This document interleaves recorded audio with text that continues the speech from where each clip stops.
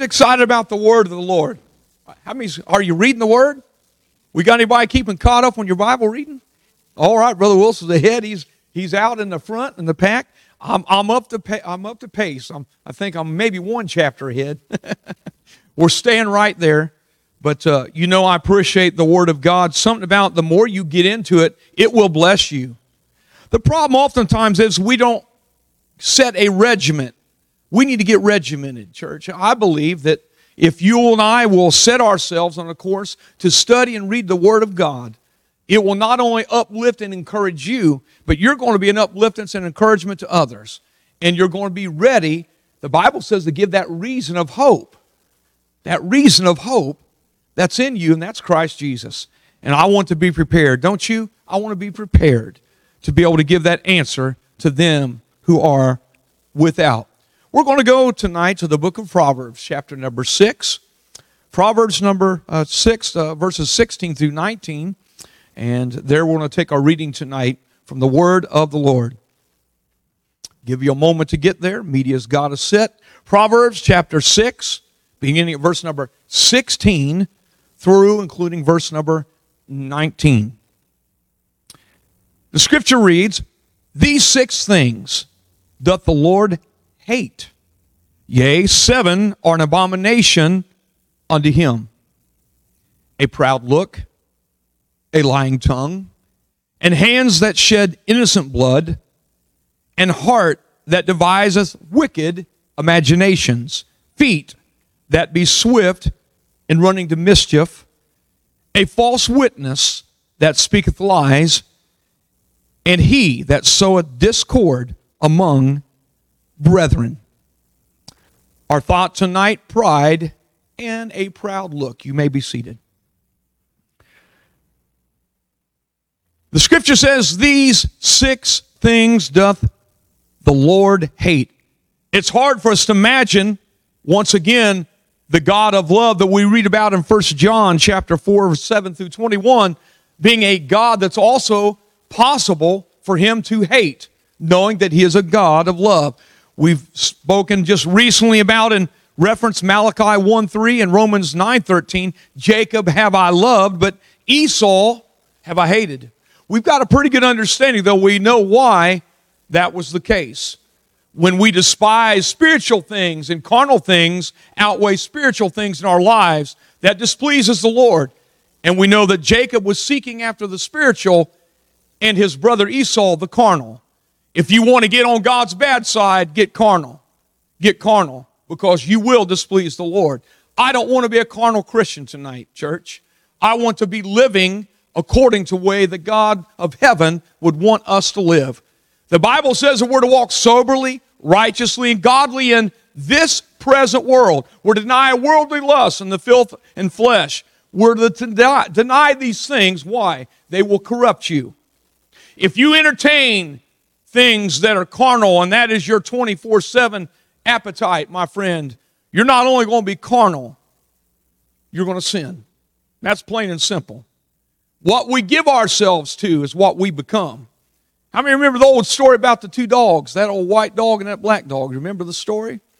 Remember how that the man that had the 2 dogs, he would take them out and he would take them to all around, and they would have dog fights. This is a story from long ago. And how that he would have these 2 dogs and they would take bet what dog was going to win. Of course, the fellow already knew who was going to win. They looked the same. They were just different color. What made it easier for them to choose, who they would think was going to win that dog fight. Well, the owner, what he would do prior to the fight, he would feed the one more and he would sort of starve the other one. So the other one, though they looked about the same, the other one was weak and the other was strong. And so the end of the fight was determined by the one who had the most strength. We can relate that to our own walk in God. What we feed and how much we feed, the spiritual man versus the carnal man, will be the one that wins. And so for us tonight, it's important for us to maintain that in our minds, in our hearts, what we feed ourselves. But the Lord is speaking here through the man that we call wisdom, Solomon. And he says this, "The 6 things doth the Lord hate. 7 are an abomination unto him." That word abomination, first of all, if we get an understanding, it means something disgusting, an abhorrence, to loathe, detest, abominable. That's the description of this word, abomination. So to God, to Him, these things are disgusting and of abhorrence. He loathes them. He detests them. They're abominable to Him. The first one we mentioned we want to focus on tonight is a proud look.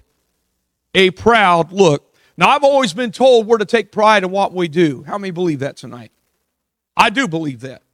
I believe whatever our hand finds to do, we're to do it with all of our might and unto the Lord. So we are to do our best job at whatever we do. That type of being proud or having pride in, that's good. That's a healthy pride. But with the pride we're talking about, or this proud look tonight we want to get into tonight, is a total different thing. This proud look, and I want to define to you, give you an understanding, though you probably already have a good understanding, I think it's vitally important for us to know.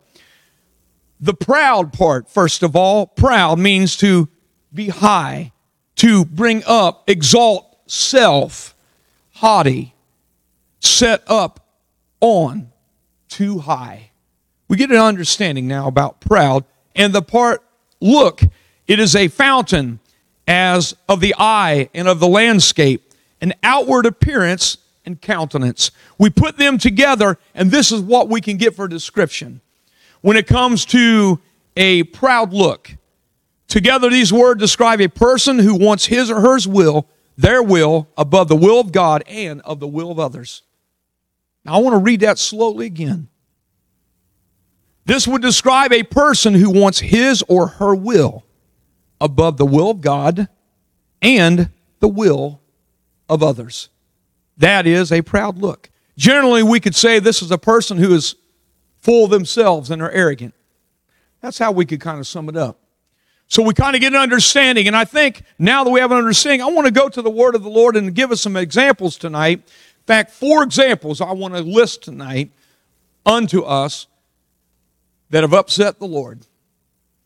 If you want to upset God, number 1, we'll read in this passage of Scripture will well tell us in the book of Isaiah, chapter number 14. And Brother Joel will pull for us tonight. Isaiah 14, it's actually 12 through 15, but I'm just going to read, I'll go ahead and read them all tonight. I was just going to read one verse. But verse number 12 says, "How art thou fallen from heaven, O Lucifer, son of the morning? How art thou cut down to the ground, which did weaken the nations? For thou hast said in thine heart, I will ascend into heaven." Did you catch that? I will exalt my throne above the stars of God. I will sit upon the mount of the congregation in the sides of the north. I will ascend above the heights of the clouds. I will be like the Most High. Verse 15, "Yet thou shalt be brought down to hell, to the sides of the pit." Lucifer, his name, son of the morning, meaning his heart had been lifted in pride. He was lifted in pride. Ezekiel tells us and gives us a description, chapter 28, verses 13 through 18. I just want to read verse 17. Ezekiel 28:17, "Thine heart was lifted up because of thy beauty. Thou hast corrupted thy wisdom by reason of thy brightness. I will cast thee to the ground. I will lay thee before kings, that they may behold thee." You see, it was pride and rebellion that made the first sin that we read about in the Scripture. Satan was the first sinner. He sinned against his Creator.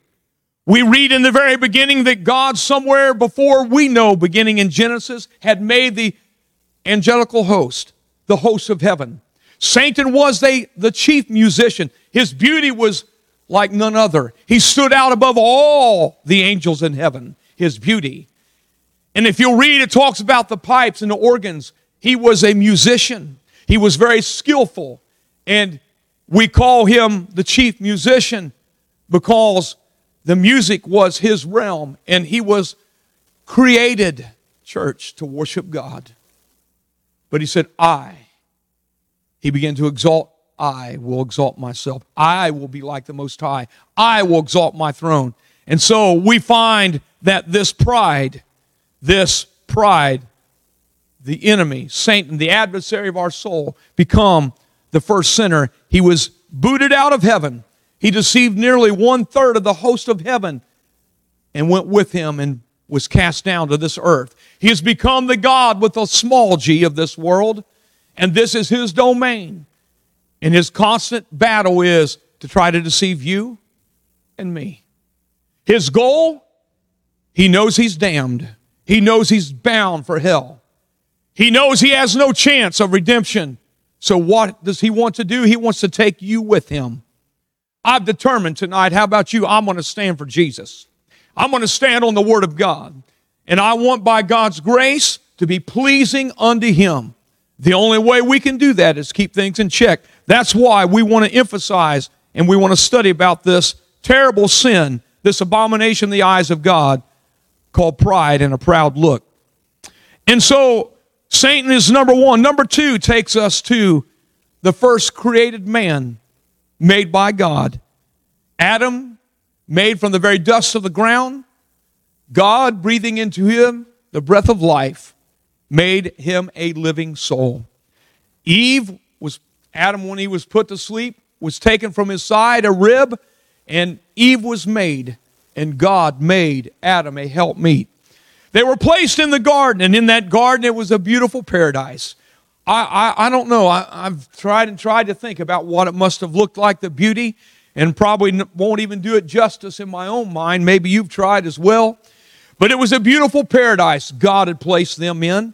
He only required them to, and Adam was given charge to be caretaker of the garden. All he had to do is take care of the garden. He named all the creatures that were there that God had made. And Adam's job was just to take care, but God told him just one thing: stay away from the tree of the knowledge of good and evil.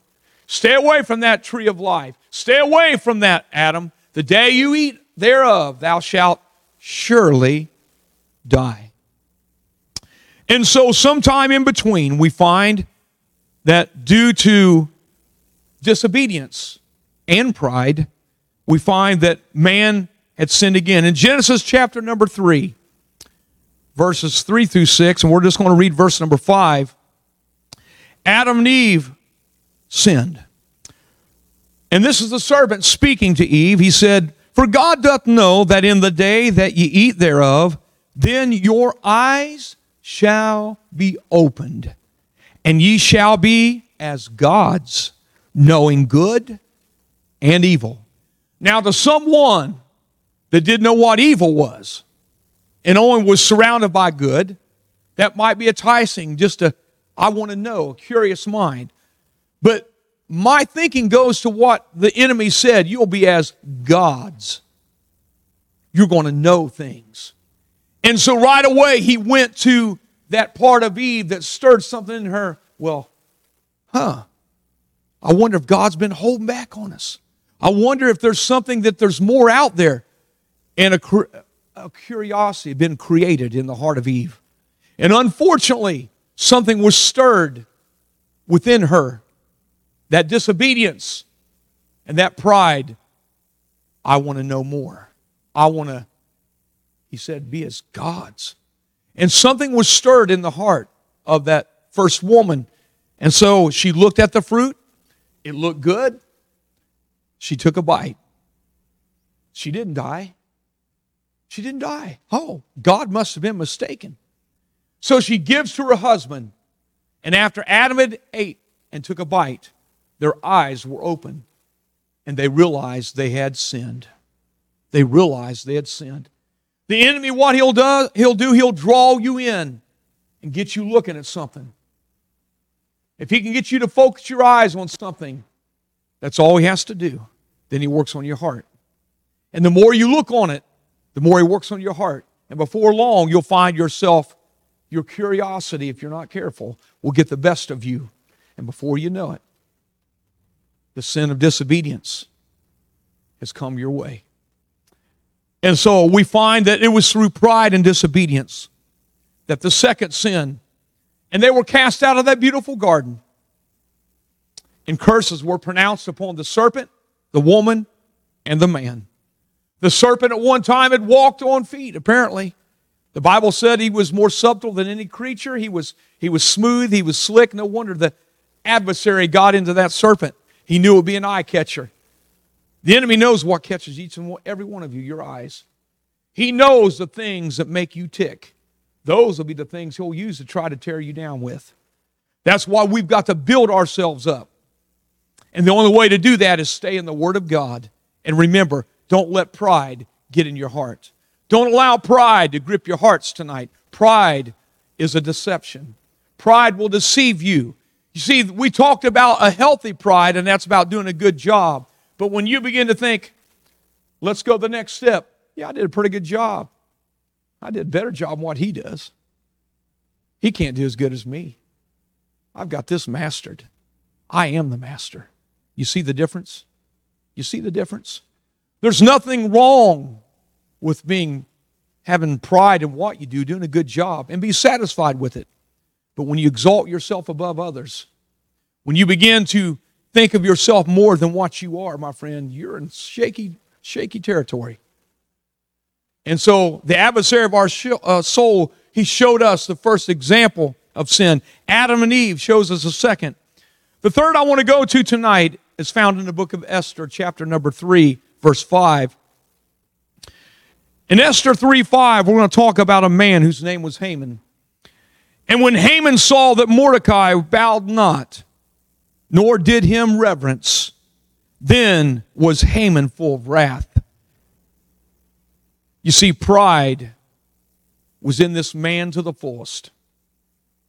Pride had gripped this man's heart. He was the king's right-hand man. He was second only to the king. Ahasuerus, he was second only to him. He had been given the ring of the king, and everyone was to bow before him.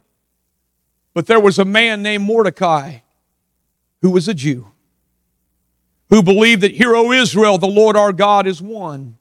He believed that there was only one to bow before, and that was God Almighty.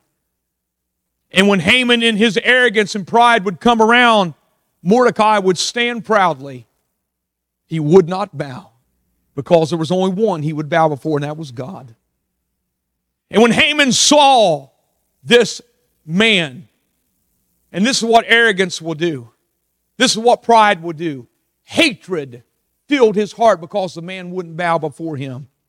And that hatred turned to murder, church. It turned to murder.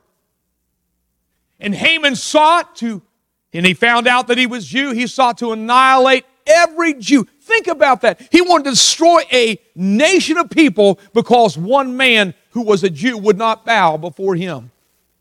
Now that's pride to the fullest, wouldn't you say? That's arrogance to the fullest. And so he did. He had the authority. He had the position. And he went to the king. And the king, unknowingly, as we are well aware of what taken place, may I say, God will take care of his children. God will take care of you and I. You may be found in a position that's very unfavorable, as the Jews were. I mean, you cannot get much more unfavorable than knowing that you have been put on the block and that your life, it's law. You can be hunted down and killed, and your property, your goods taken to whoever kills you. So what would that do? That would make a greedy population definitely want to take you out. They're thinking, man, they've got everything. I'll kill them, and I'll take everything God. The law says I can do it. When laws go that far, my friend, that's a perverted judgment, and that's an abomination as well. Shedding of innocent blood, one of the abominations that we read about tonight. And so we know what took place. God intervened through this Queen Esther, who also being a Jewess, goes before the king and petition after fasting and prayer, and with the nation, fasting, prayer. You see the importance of prayer and fasting? You see the importance of it. Sometimes, listen, we dare not take the mindset, it'll work out. It'll come out in the wash. If you hold that mindset, my friend, you're going to be sorely disappointed. These kind of things just don't come out in the wash. It only takes for the church, it only takes for God's children to be silent for a little while and evil prevails. But when the church of God begins to pray and the church of God begins to magnify Him and begins to exalt Him, and we'll seek Him with our whole heart, we'll push the plate aside and we'll get the carnal man out of the way, we're going to hear from heaven. How many wants to hear from heaven tonight? Absolutely. I want to hear from heaven. I want to hear from God. And by doing so, may I also add, when we fast and pray, it keeps pride from rooting our hearts. It'll keep pride from getting a hold of you. It'll keep you, and it'll keep your heart. It'll help you love your brother. It'll help you love your sister. It'll help you love your neighbor. It'll even help you love your enemy. Now that one's a test, isn't it? But isn't that what Jesus said? We're to love our enemies. It's easy to love a friend, a brother, a sister, mother. It's easy to love someone that loves us. But your test comes when you love your enemies and pray for them that despitefully use you. The Lord has blessed me several times over with that opportunity. And He may bless you as well. If you want to prove faithful to God, show how to love your enemies. Do good to them that have done evil to you. Bless them that have cursed you. And let God take care of them. You know, the Bible says that when we do the right thing, the Scripture says we heap coals of fire.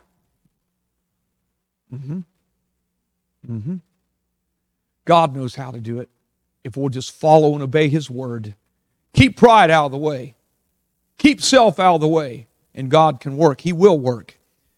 And so we know that God handled it. And in the end, the Jews triumphed because prayer and fasting was made and God had intervened through a queen and a people who called on His name. That's our God who delivers. Number 4 tonight takes us through our Bible reading. Number 4 we want to read about in Exodus chapter 5, verse number 2. God had purposely made this man whom he was. He made him with a heart so hard there was none like him. When I read these passages of Scripture, man, that is one hard heart to endure what that man put up with. But God made him with a hard heart because his pride was so great. You know, you may be aware of this, but I'll just throw it in there. Pharaohs were thought of, and they felt as themselves as a god. A god. They had many gods, but Pharaoh himself was considered a god. Thou shalt have no other gods before me. God would teach. God will teach anybody, and He would certainly teach this Pharaoh.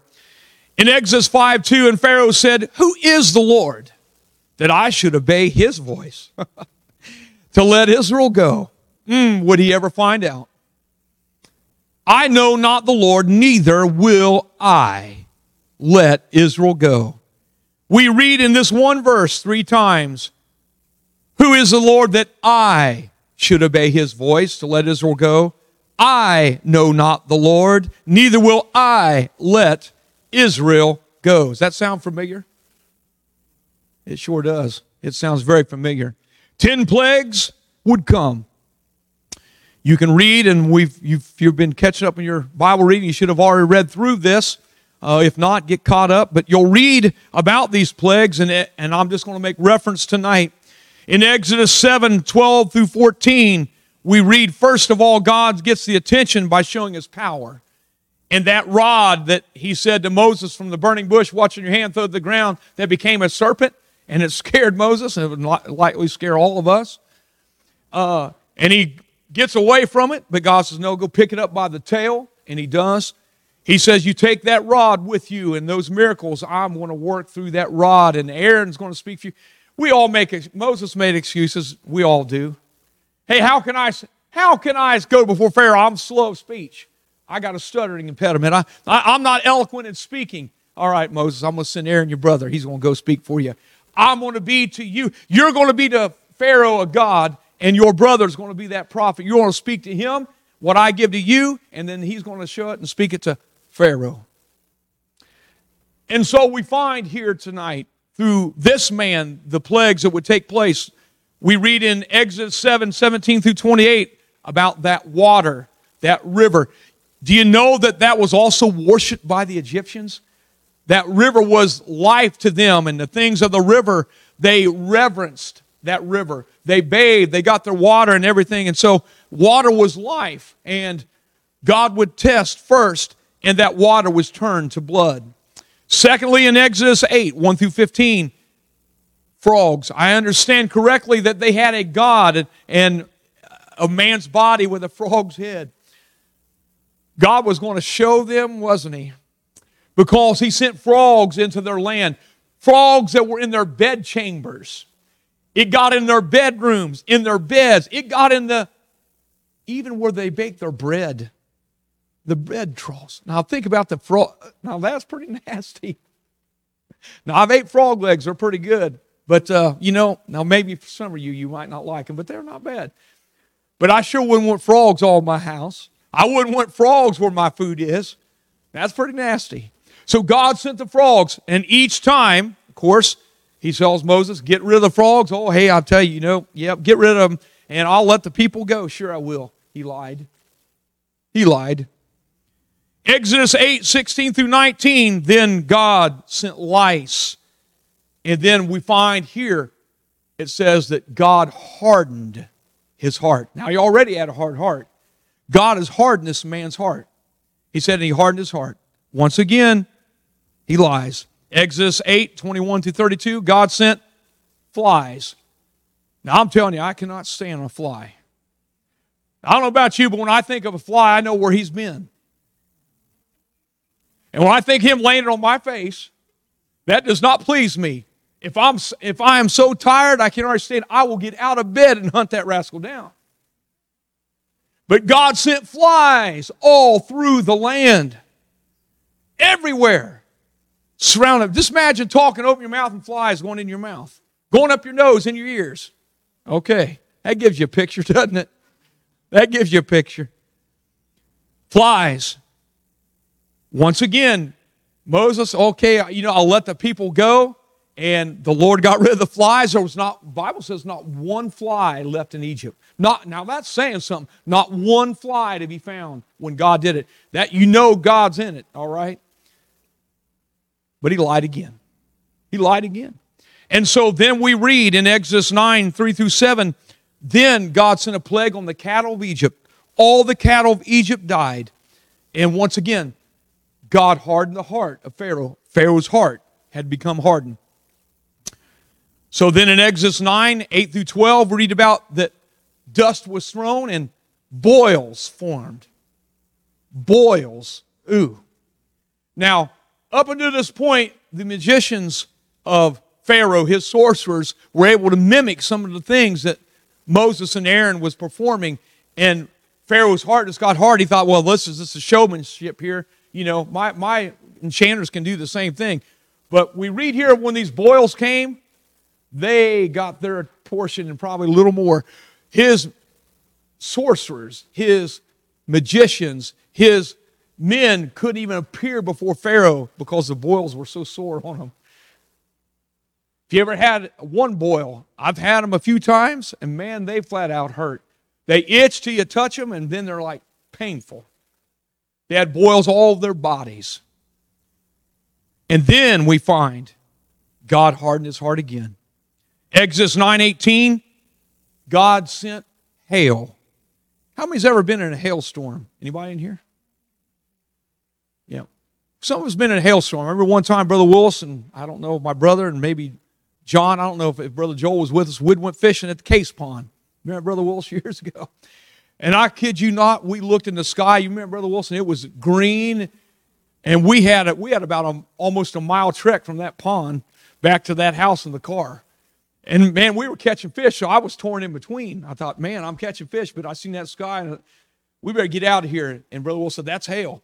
And we no sooner got back, and that hail started coming down. Friend, if you're caught out in some hail, it'll beat the snot out of you. I'm telling you, you'll have a knotted head. Well, this hail was going to be a grievous hail like had never been seen before. So intense.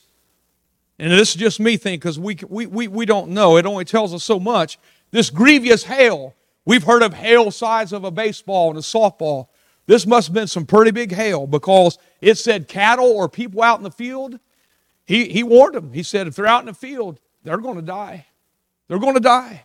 And those Egyptians that took heed, they brought their servants and cattle in. But those that didn't died. They died. But it wasn't just the hail. God sent a fire on the ground, the Scripture said. I imagine that was an electrical storm like none other. The lightning must have been so severe. What the hail didn't kill, the lightning did. And it was so severe, that Pharaoh said, I have sinned. He said, I have sinned. That got his attention. Moses, just pray. Moses said, all right, as soon as I get out of the city, I'll lift my hands, and God will take it away. And when he did, what happened? Pharaoh's heart got hard again. Exodus 10, 4 through 20, God then sent locusts, and what the hail did not destroy, those locusts ate everything. The locust, the Bible said, was so thick, church, it covered the ground and you couldn't see. It was black. The sky was black with them. Now that is intense. The Scripture said like had never been before nor would ever be. The locusts ate everything. There was nothing left. There was nothing left alive. The plants, tree, they consumed it all.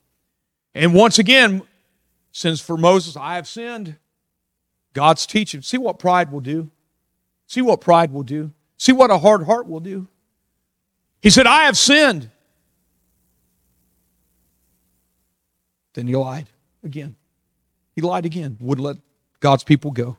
Then in Exodus 10, 21 through 22, God sent a darkness that could be felt. Now, I've tried to understand this. It must have been such a darkness to the point that it was almost eerie. The Egyptians were very superstitious. They worshiped many gods. And to them, I'm trying to think in my mind, it would be like being in the midst of a graveyard. How many of you ever been late at night around a graveyard? I know it's dead. I know that. I know that. But our minds play tricks, don't they? Your mind will play tricks. And that's what the enemy does. He works on your mind. He works on your mind. And he worked on the Egyptians' minds. And it was so intense. It was so intense for them that they couldn't understand it. It was like to driving them crazy. And so once again, he said, I've sinned. Yeah. But God hardened his heart. He said, no, I'm not letting them go. Finally, the Lord would send the very last, and we'll read tonight in Exodus chapter number 11, verse 1 and 10. And the Lord said unto Moses, yet will I bring one more plague upon Pharaoh and upon Egypt. Afterwards he will let you go hence. When he shall let you go, he shall surely thrust you out hence altogether.